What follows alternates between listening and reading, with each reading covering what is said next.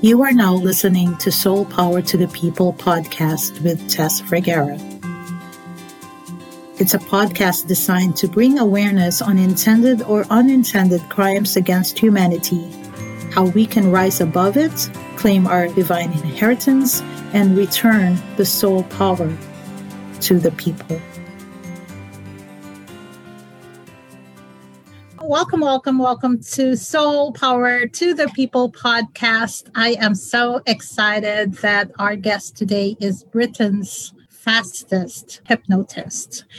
And this show, as you know, is not about blaming. We're just shedding light on what's really going on. We're calling out the crimes on humanity so that we can see what we're up against and also maybe look in deep within us what is inside of us that's bursting, that's trying to come out, because I believe that you, soul-powered leaders, are the solution to what's going on in the world right now so that we can rise above against crime against humanity and return the soul power to the people.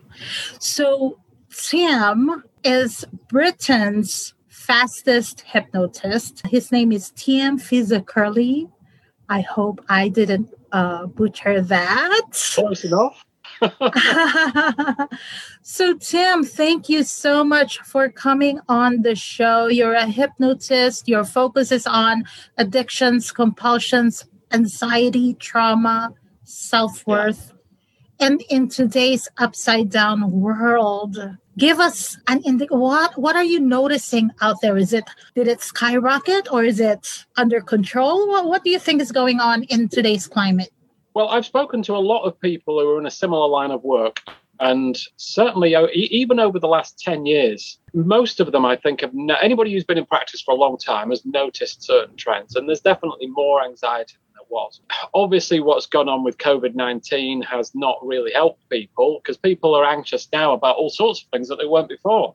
You know, whether they at the moment in the UK, because I'm in the UK, we've got a thing called furlough, where the government is basically helping businesses out in order to keep people on the books in terms of paying wages and so forth. But that's due to end in a couple of months' time. And lots of people are going to be very, very worried about losing their jobs, you know, how they're going to support their families, whether they're going to have to change jobs. But they're also concerned about, you know, parents, grandparents.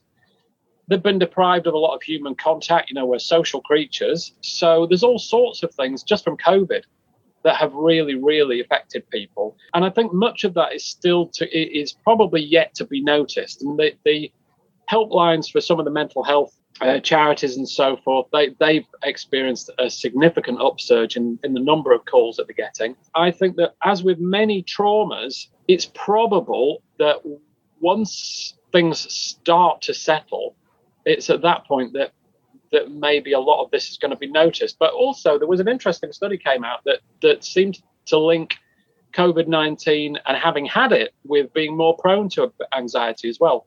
So there are so many different things going on, and that's just with that. You know, that there's all sorts of social things and political things going on. You know, obviously that happens all the time. But we're bathed in media constantly, and news reports and so on. And it's very difficult to get away from it unless somebody makes a conscious effort to do that. And it all has an effect. So there's it would be fair to say there are a lot of anxious people, and there are a lot of people with, you know, struggling with mental health problems. And that's really why I'm doing the job that I'm doing, and why I've continued to do it. An expert came on the show and claimed that mental health crisis is the number one crisis right now in America. And so, Tim, what is it that you do? How did you get started? Oh, and before you do that, why did you say yes to coming on the show? And what is the crime against humanity that you can't shut up about? Okay, what order do you want them, Tess? Whatever, right? Whatever comes to you first. Okay, fair enough. Well, let's start with why I got into hypnosis in the first place. I used to work as a computer analyst and programmer, and I didn't for a moment think that I would be doing this kind of a work.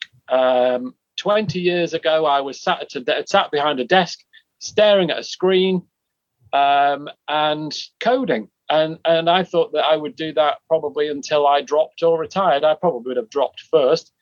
But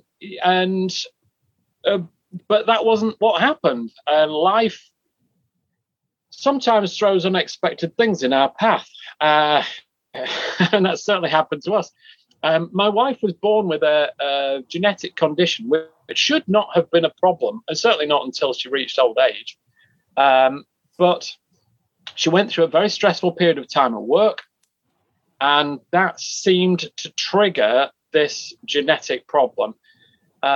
Anyway, the upshot was that 20 years ago now, we found ourselves in an office at a hospital about 20 miles away from here, talking to a liver specialist, and this was a registrar, and he said, well, I'm a bit concerned about this. This does not look good.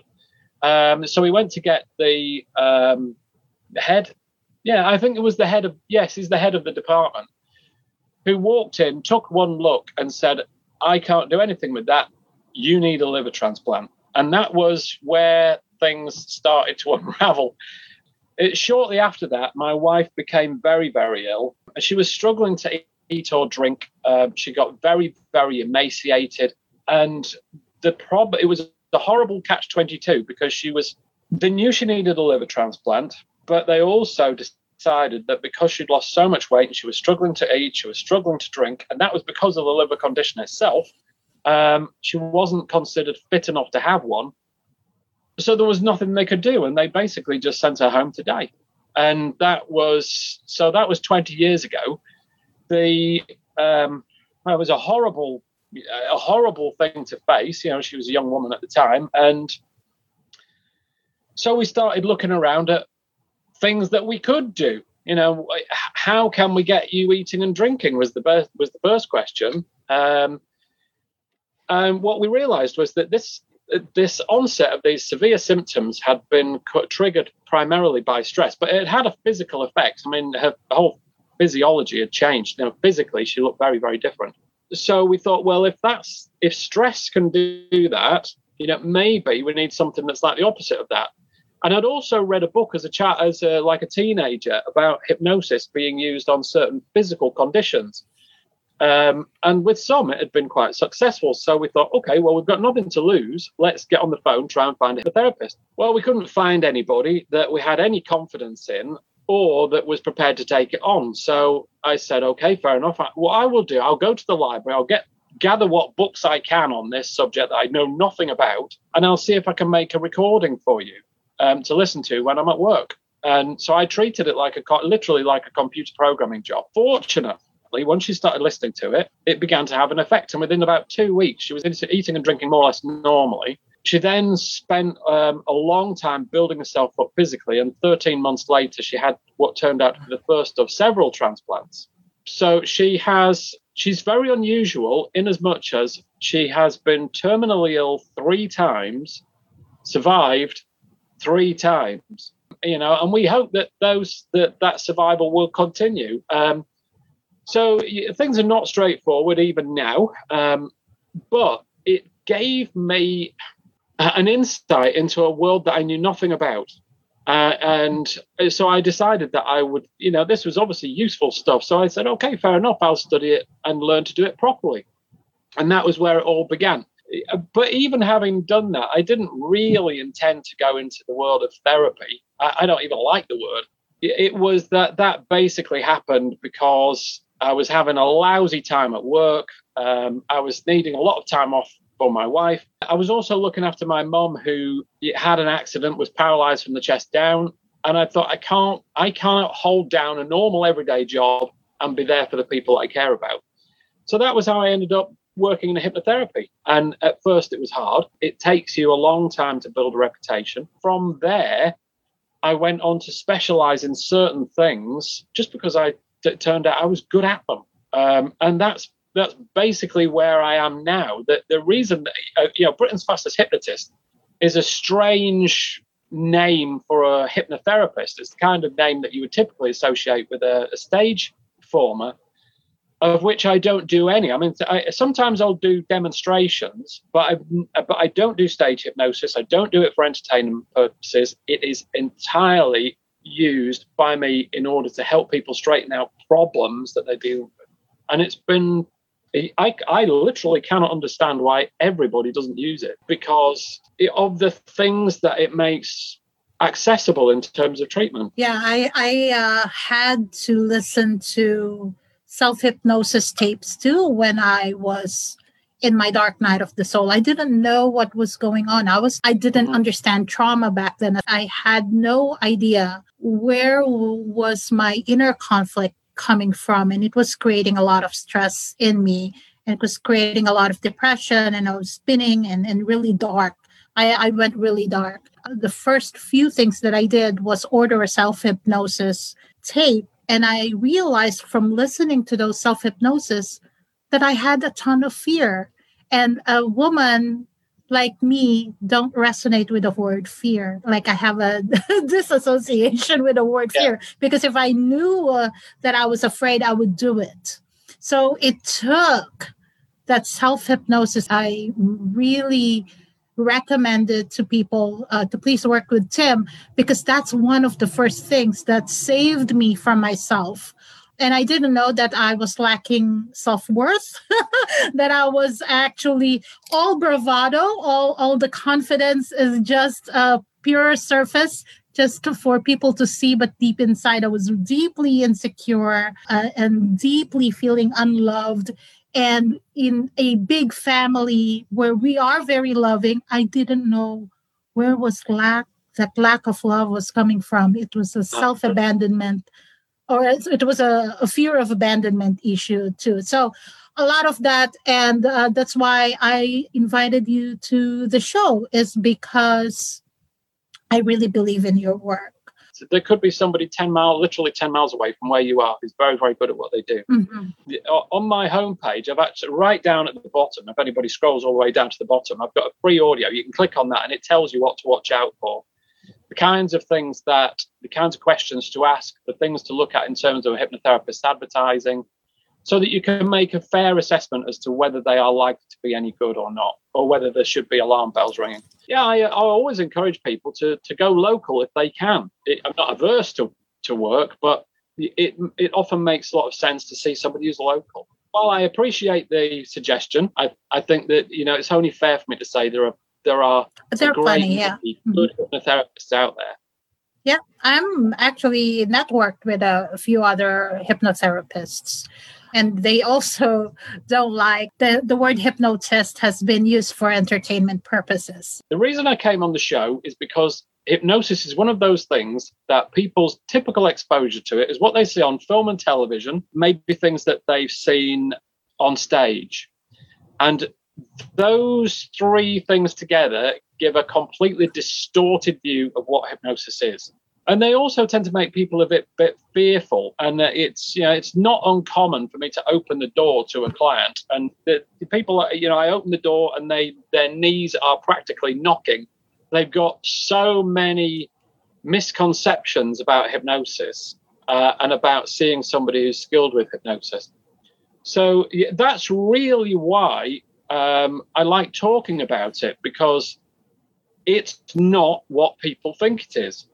And if people understand what it is, they're far more likely to use it in terms of seeking help. Mm-hmm. So that's really why.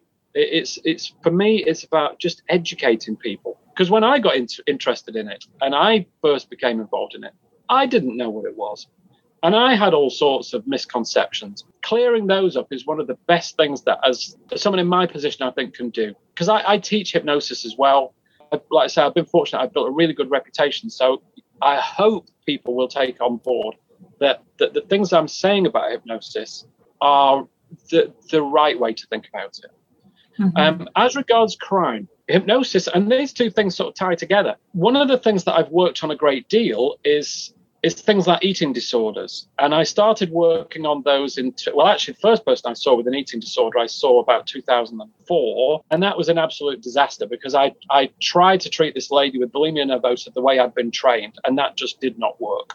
And that really annoyed me and it frustrated me. And I spent 2 years trying to figure out what I should have done that might have worked. Unfortunately, I came up with a way that worked so well. I then, from 2006 to 2012, I did nothing but correct. anorexia, and bulimia nervosa.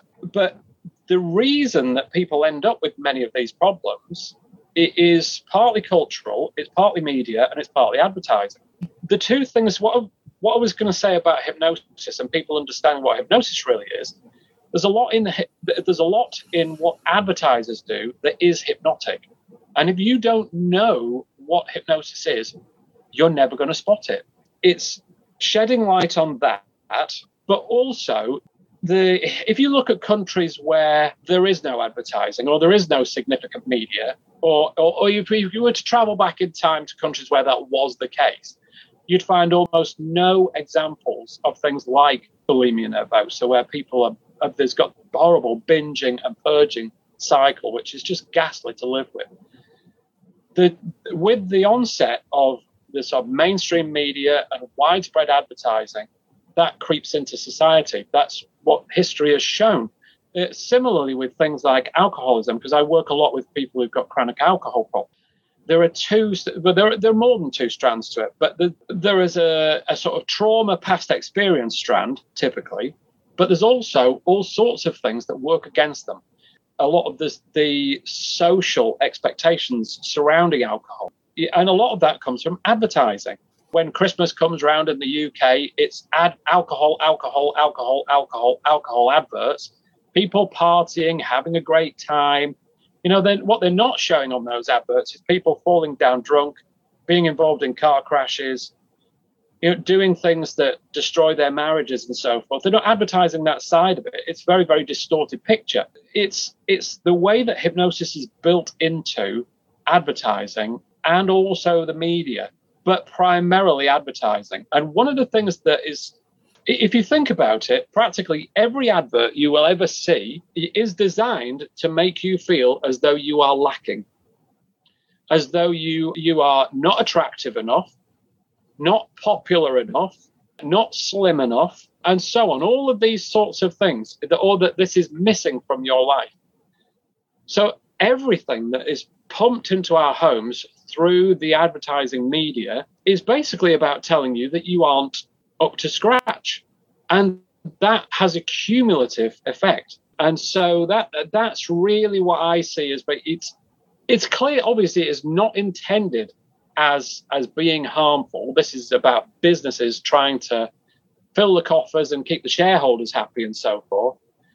But on us as a people, as a populace, it definitely has a very adverse effect. That is only going to get worse as time goes on. Yes, it's really that. And that, like I said, that's why I like educating people about hypnosis, because I can talk about these things. Mm-hmm. And if you know what it is, and if you understand some of the principles, you can at least begin to guard against it. Yeah, so what I'm getting from that is humans are actually under a spell, under hypnosis. Mm-hmm. And they think they are in charge of their life, but they really are not, because there's power of suggestions, there's the control and manipulation and all that's in all this advertising embedded in it. So it's the power of suggestion that infiltrates our mind, how we do life. It's creating a lack where there isn't. So really we are under hypnosis until we break free, until we wake up. Yeah. And breaking free entirely is a very, very difficult challenge. The thing with suggestion, and we are all prone to it. Now, that's something that I would really like to talk about, because a lot of people think, I'm a smart person, I'm not suggestible. And and pride gets in the way. Well, if they happen to come into my office, they'd very quickly find out that they are, because the videos that I've got on the homepage show people, many of them who thought they couldn't be hypnotized, and 90 seconds later they can't get out of their chair. We are all suggestible, and anybody who thinks that they aren't is just simply wrong.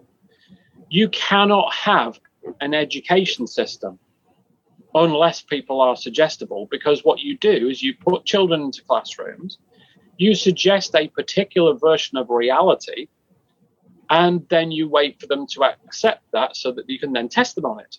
And suggestion is more powerful than direct experience. If you think about it, what would be a good example?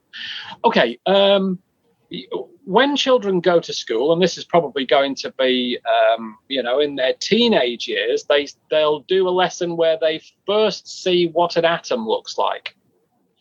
And there'll be a science lesson, and at the front of the classroom, there's a teacher pointing at this diagram of what an atom looks like.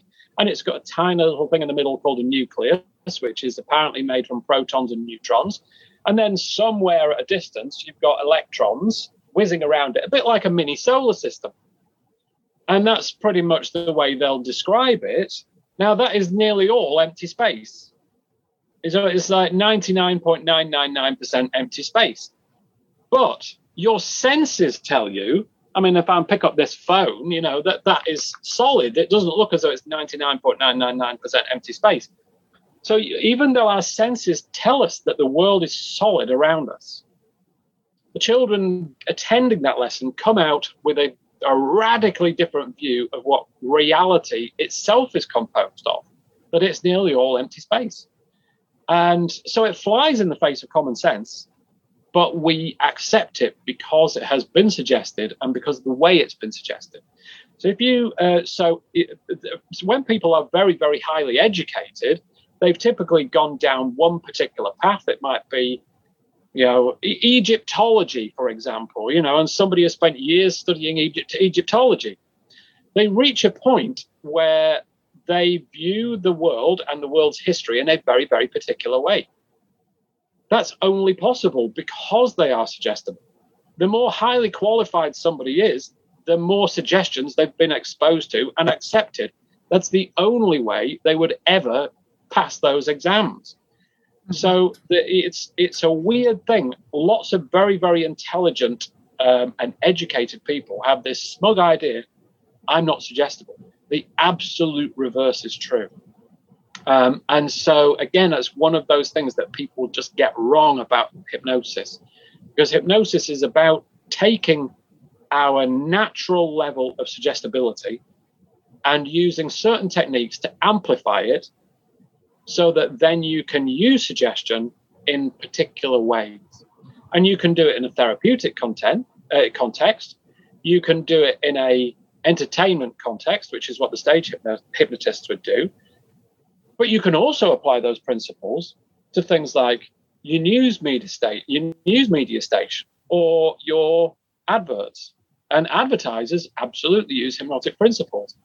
But what they're doing is they're exploiting the fact that we are all suggestible. And if somebody doesn't think they are, in many ways, they are the most vulnerable of all, because then they're not going, even if you tell them that this is going on, they'll smugly think, well, I'm not suggestible, so I don't need to worry about it. While at the same time, these suggestions are going to work on them, influencing their choices. You talked about children and you talked about school. We have another guest, a couple of them, but one really had my jaw wide open during the conversation, because the indoctrination of children as early as pre-K on sex education, on gender change, and it's all, and even critical race theory, it's all suggested. Look at what we're creating in the world right now. We're one ball of confusion. So where do we go from here? Well, like I said, the most important thing, I think, is to be aware of it. If your children are being taught things in school that you aren't happy with, then the best thing to do is to suggest things on the other side, to deconstruct it. I'm going to back up a little bit, because I'll have to explain what hypnosis is, basically, for you to understand this. Okay, whenever anybody says something to you, you predominantly, for the most part, you will critically analyze it in order to see if it makes sense. And as I've sat here talking, you'll have been doing that with some of the things that I've said. Do I agree with this? Does that make sense to me? Can I accept it? Well, you do that with your conscious mind. So basically what you're doing with your conscious mind is you're analyzing the information coming in that's being said or spoken, and you make a determination as to whether you believe it to be true or acceptable. So that's what your conscious mind does. Now, once your conscious mind has made that determination, If it passes that test, then it's passed back to your subconscious mind, at which point your subconscious mind updates what I would call your model of reality.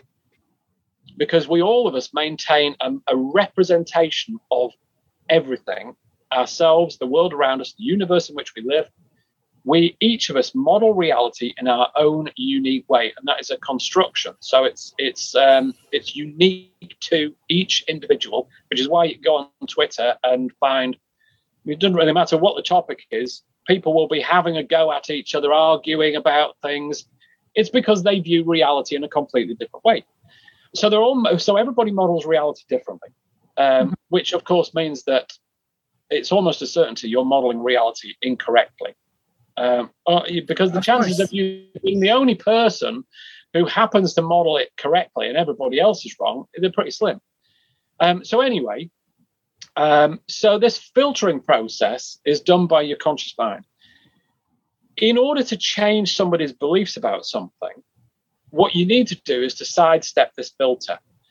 Because the only way that somebody can filter information and make an assessment as to whether they want to accept it is based on their current beliefs. So they'll match one thing against the other. So they're matching the things they already believe against the things that they're being told. If there is a contradiction, they'll usually go, nah, not having that. And so it gets squelched.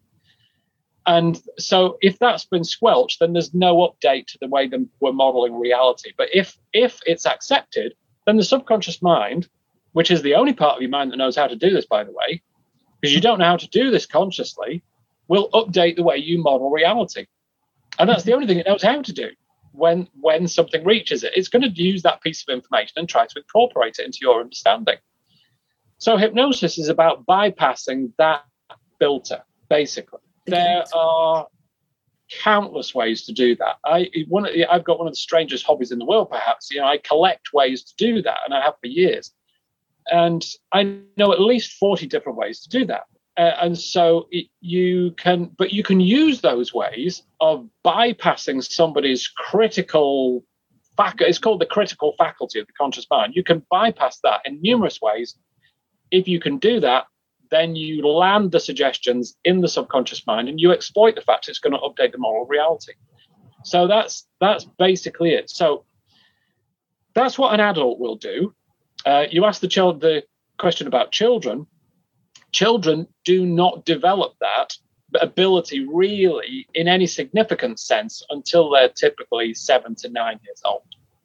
So prior to that, they are literally like an open book, absorbing information, just taking it in at face value, not critically analyzing it.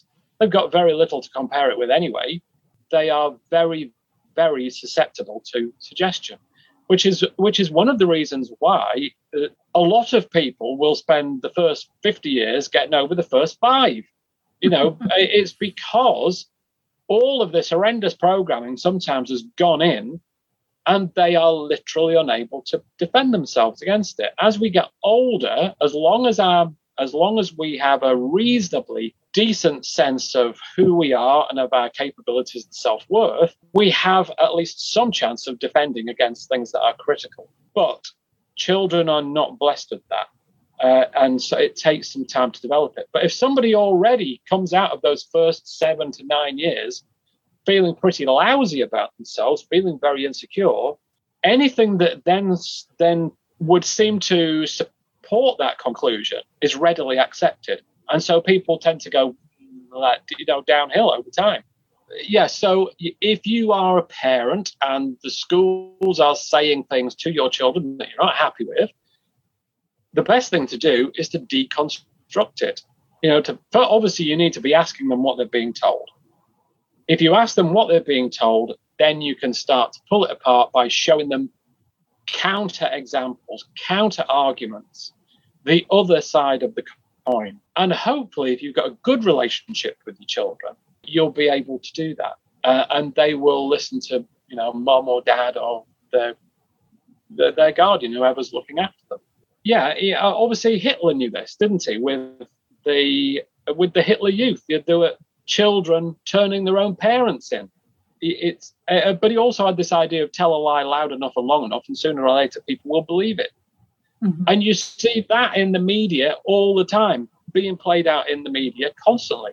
The same thing just being trotted out over and over and over and over, but often with very little substance behind it. But that within hypnosis, that's called compounding, which basically means the more times you suggest something, it's a bit like using a battering ram. It's just like just keep hitting it until it gives. Those are the kinds of things definitely to be aware of. But yeah, so in terms of education, the children are at their most suggestible in the sort of 0 to 7 to 9 years old age range. Okay, yeah. So there's a lot there. And that's why I was so horrified to hear pre-K already being indoctrinated on this gender movement that they have going on. And I'm not going to get into that. If people are interested in listening to that, go back to my interview with Julie Quist on crimes against children. So now you've demonstrated there where once we've been indoctrinated, once we've been hypnotized to believe that we're less than, you mentioned about bulimia, you mentioned about where the source of that is, the constant suggestion that we're not enough, that we don't have it all, that we are broken. And then it manifests into those things that you mentioned, addiction. Where does PTSD come in? Let's talk about PTSD. And I believe right now the whole world is experiencing some kind of PTSD with this constant yanking of information. And yeah, absolutely, I would agree. And one of the things that I personally have not done for the last 11 years is regularly watch the news. In terms of news input, I limit it to about probably 5 minutes a day or less. I'll have a quick look at some suggestions on YouTube. But for the most part, if something important is going on, somebody will tell you. You don't need to sit and watch the news to know about it. But the news definitely makes people fearful. That creates anxiety. And if you're watching all sorts of horrific things all the time, it's just a step away from being there and experiencing it yourself. So that's a kind of low-level repeated trauma, I would suggest. I have worked with people for whom that has had a catastrophic effect. There was one lady I remember who she was struggling with obsessive-compulsive disorder. And this is going back to, it's probably about 15 years ago since I saw this lady. Her obsessive-compulsive disorder had its roots in something that had happened at a party that she'd thrown. Whenever she heard a news item about something bad happening, and it didn't matter where it was or what it was, she thought she was responsible in some way. And that was a truly horrific way for somebody to live their life. And it was because she was modeling reality in a particular way, and that model had been created by means of the experiences that she'd had and the things that she'd been taught and told and all the rest of it. There was a particular incident that really triggered it. People who are working on newspapers, journalists, they're going to go out and visit all sorts of things constantly. They're going to be traumatized, no doubt about it. People who are working in the emergency services, dealing with all sorts of horrific things over and over and over again. They're dealing with trauma too.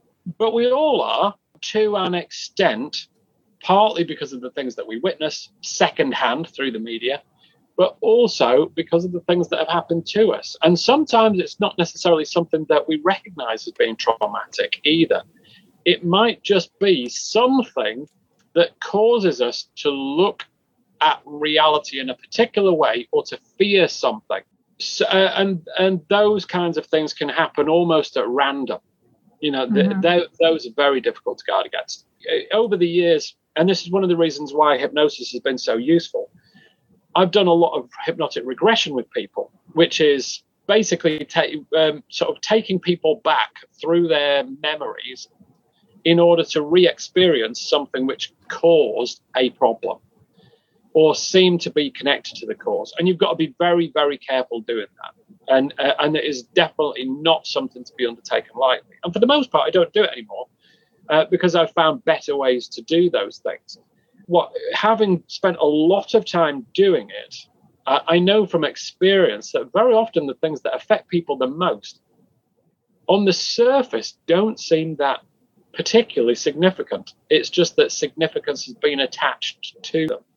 And very often people are completely unaware of these things consciously. That's another reason why I think hypnotherapy is a useful tool, because it's much easier to explore those kinds of things if you understand hypnosis than if you're doing something like counseling, because a counselor won't have a clue where to start.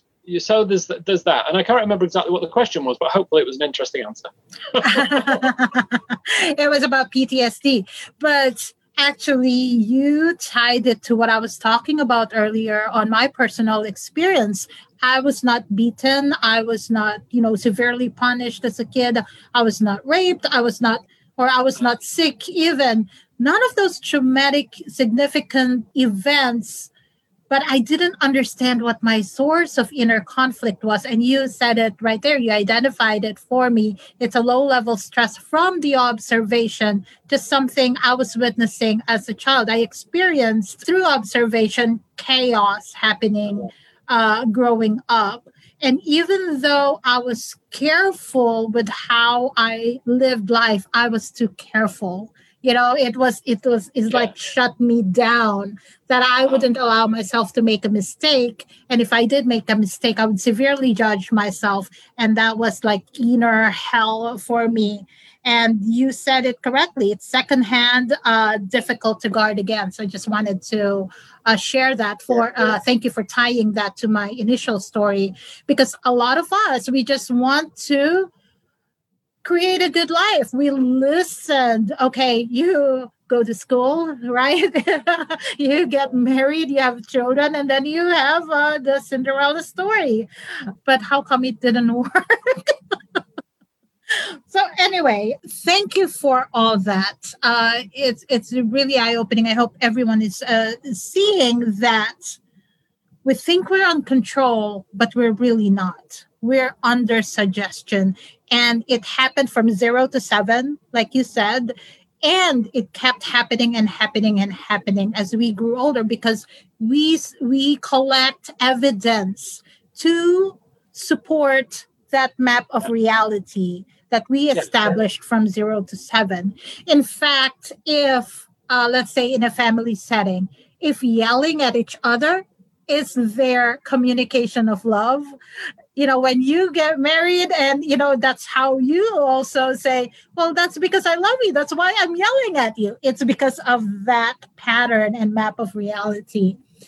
But how do we take back control? How do we return to soul power? For me, soul power is that wholeness, that society, that messaging, the advertising robbed us of. It's probably a good idea for me to talk about the study that I mentioned. Yes. Right. Okay. So this was specifically on PTSD. Now, one of the things that I quickly learned when I started using hypnosis was that it was not the be all and end all, and that some things were difficult to treat and still are. And I started looking around for better ways to do things. The study that I mentioned in the stuff that I sent you beforehand relates to something that I actually personally created to help me out with my work, which has been studied by a team of neuroscientists in Mexico. This was actually the pilot study for a much bigger study. The bigger study hasn't been published yet, but apparently the results are broadly comparable. So this was a relatively small study. They took a number of people who had a clinical diagnosis of post-traumatic stress disorder. They exposed them to a 30-minute therapeutic intervention, which was on audio, and that was all. And at the end of the 30 minutes and the time that followed, they monitored the results in terms of people's stress reactions, all the rest of it. What they found was that this particular method worked for every single person on the study. And within just 30 minutes of treatment, almost a third of the people no longer qualified for a PTSD diagnosis at all. And that is absolutely unheard of. Because and I think because of that, they actually had a bit of trouble publishing this study, because it is a very, very unexpected result. But like I said, they have done the bigger study as well. The results, from what I'm told, are basically the same, just on a much bigger scale. And they monitored the results over a longer period of time. Those tools are available through a company called Orpheus Mind Technologies. I'm currently working with them in collaboration. And they collaborating in turn with the likes of Imperial College in London. And there are 2 National Health Service trials scheduled to begin here in the UK, not on PTSD, interestingly. Those are for other things that Orpheus has tools for. That shows you what can be done. So, yes, you can use hypnosis in order to resolve traumas. And there are various different techniques that a hypnotherapist could use in order to do that. Or if you don't want to talk about it, if somebody wants to, they can visit Orpheus Mind Technologies and try that for themselves. They've got tools for all sorts of them. But the most important thing is perhaps just to recognize that it's something that affects us all, at least to an extent. Just simply recognizing that we are all vulnerable is not really the right word. We all have some kind of exposure to things that sort of systematically traumatize us over time.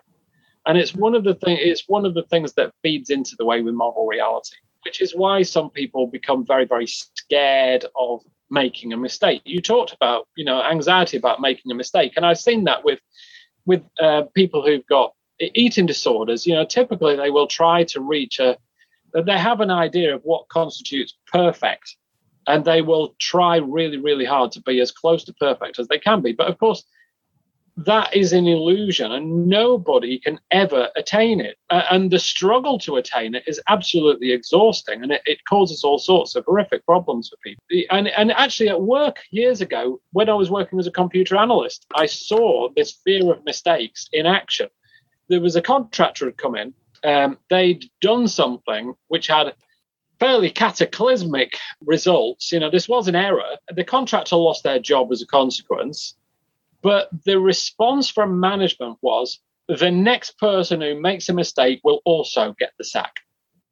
Well, you can imagine what productivity was like from that point on, because everybody was double checking things, triple checking things. Nothing got done because people were so terrified of making a mistake.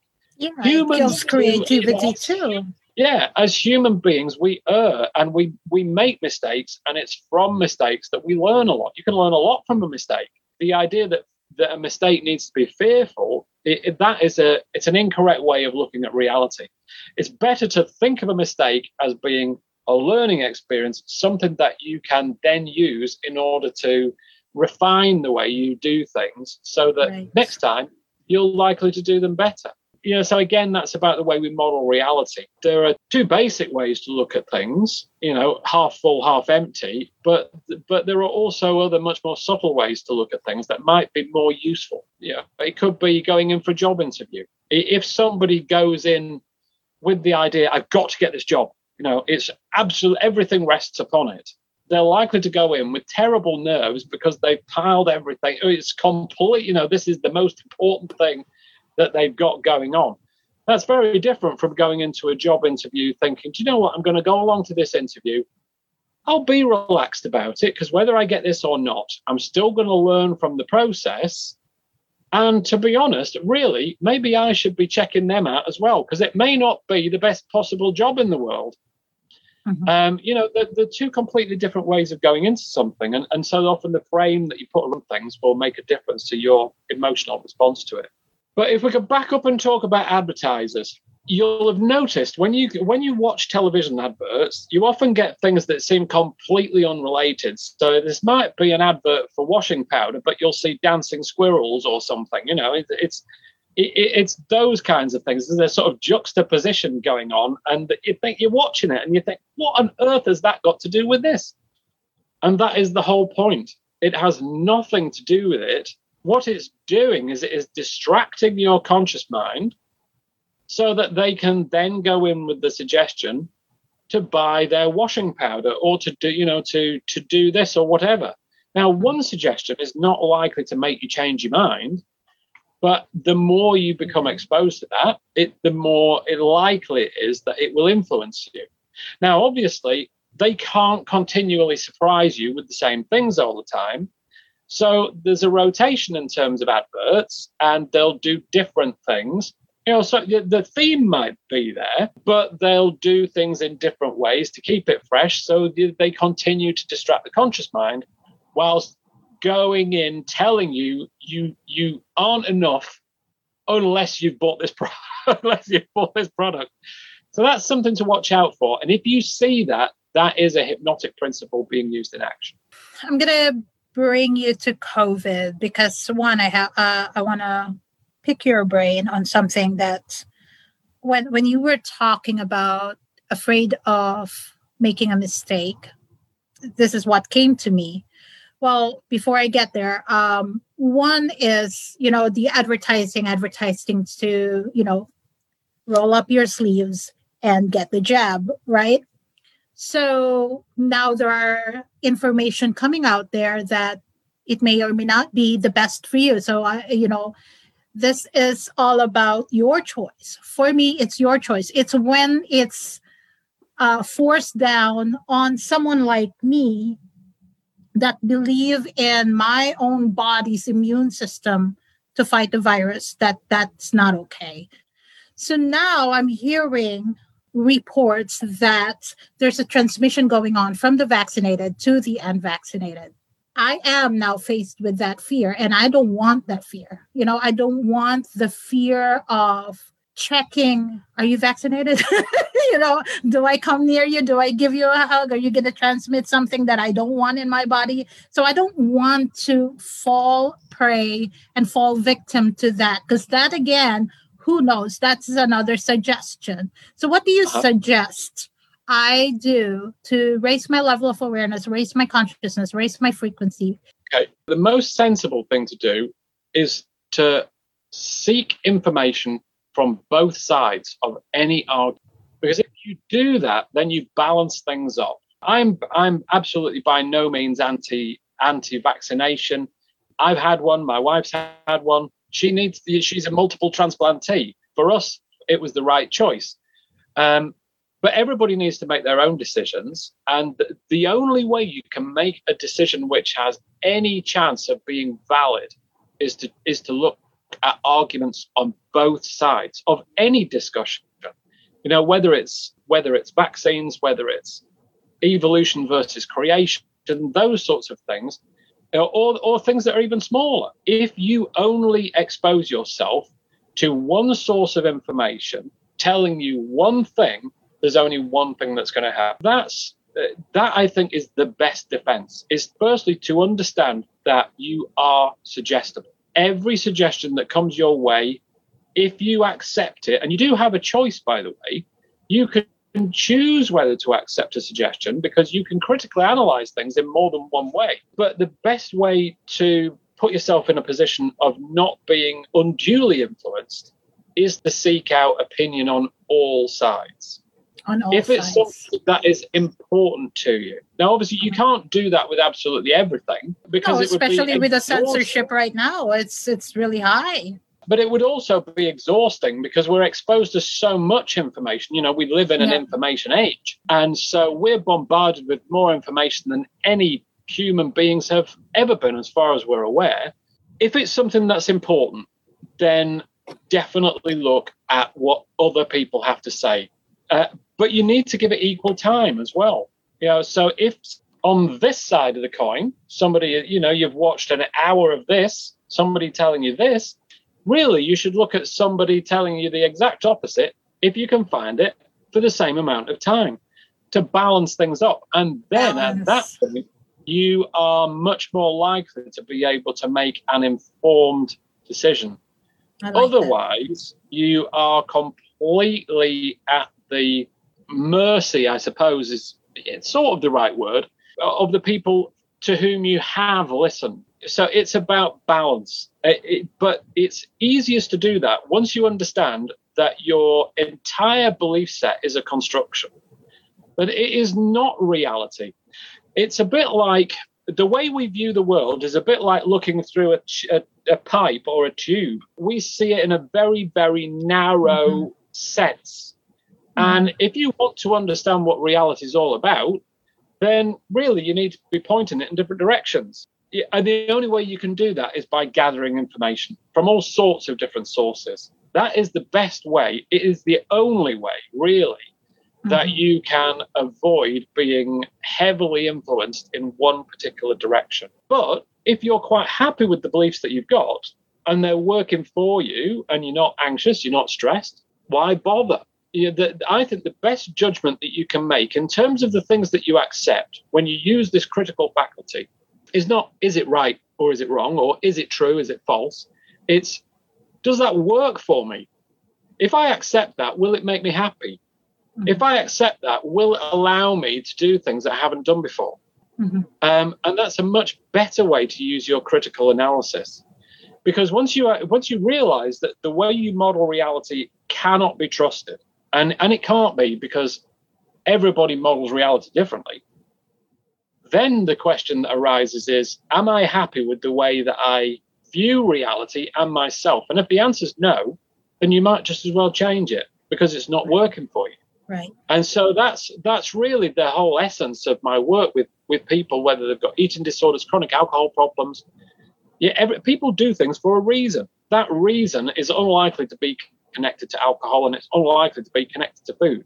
It's usually about them as a person and the way they're feeling, the things that they are anxious about, the guilt and burdens that they're carrying around, the things that have happened to them in the past that are still echoing through their minds. Those are the kinds of things that I will typically work on before I ever go near looking at alcohol or looking at food. And that's proven to be a very successful strategy. But all of those things are part of the way that person's modeling reality, primarily about themselves.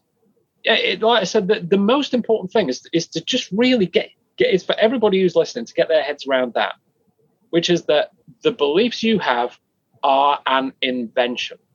They seem real, but they aren't. If they weren't, they would be the same as everybody else's. But everybody thinks about things in completely different ways. And like I said, Twitter is the perfect example of that. It is the most incredibly hostile place you could possibly hope to go. You could express any opinion and somebody will tell you how stupid you are. You know, it's a wonderful insight into just how differently we model reality. I love it. I love how you said listen to both sides, and then from there, you know, once we neutralize the resistance to either one side or the other, I think we can come to a better place of understanding and decision and choice also. So thank you for that. Any final words before I let you go? Yes, two things. The first is not to be anxious about seeing a hypnotherapist. Because like I say, people get completely the wrong idea about it. They expect not to be aware of what's going on, and that is simply just not the case. You can think of it as a case of heightened awareness, and it really is. The other thing I think is probably, I mentioned Orpheus Mind Technologies, and if somebody really, really wants to deal with an anxiety quickly and easily, and maybe it's something they don't want to talk about, then it's worth checking their site out as well. Because like I say, it's anonymous. As far as the evidence goes, it works quickly. I use those tools in my office all the time with people. So that's something that you could explore. But otherwise, just be open to the idea of hypnosis and hypnotherapy. I think every business should have a hypnotherapist. Any sizable business should try getting a hypnotherapist in and compare the results they get from them with the people that they're currently bringing in. And I think they would be absolutely astonished at the difference. It's not to influence the person, but rather to provide an outlet, like a counselor, to release baggage. Yeah, exactly. So if somebody is struggling with things and the business would ordinarily provide counseling, I think many businesses would benefit from employing hypnotherapists, even if it's only on a trial basis, and just see what the difference is. Yeah. Yeah, it has to be at an arm's length, because I do that with executives and leaders, right? So I don't necessarily work for the corporation. I work for my clients and how to do best for their work, for their performance, and for their highest good. I have to have my alliance on my client rather than the corporation. Exactly, and that's exactly the way it should be. And if it flourishes their career and the corporation that they're working for, great. But it has to be their decision. It has to be in alignment with them. Yeah, I agree. Where can people get a hold of you? Well, I'm really easy to find. If you just go to Google and type in Britain's Fastest Hypnotist, you'll find my site. And like I said, if you go, there are some interesting videos on there from clients that I've worked with. If you scroll down to the bottom of that homepage, there's a free guide. It's about 19 minutes of audio. It tells you exactly how to assess any prospective hypnotherapist as to whether they're likely to be good or terrible. And there's some brilliant ones, but there are unfortunately some terrible ones. You don't want to see a terrible one. You do want to see a good one. That's awesome. No, I'm really impressed with your bio, with everything that you've done, and the length of time you've been doing this. Plus, oh my God, for you to be able to influence your wife to even get here, because a lot of people would just be so afraid to even try new things and just believe that it's the end of the world. Yeah, so kudos to you and your wife for trying something new. Yeah, well, I think kudos to my wife and kudos to the surgeons and the people that have helped her to deal with these things. But survival is a lot of it is about mindset. And that's one of the reasons why I've become so interested in it. Surviving 3 terminal illnesses really takes some doing. Mindset, if you get your mind in the right place, what you can achieve, there's no limit to it. Yes. All right, Tim, I'm going to let you go. Thank you so much for joining this. It's been an absolute pleasure, Tess. Thank you very much. I hope you enjoyed this episode of Soul Power to the People podcast with Tess Vergara. We can no longer be the spectators of our own destruction. Take back your mind. Take back your voice. Take back your soul. Take back your power. Join me again next time for the next episode of Soul Power to the People.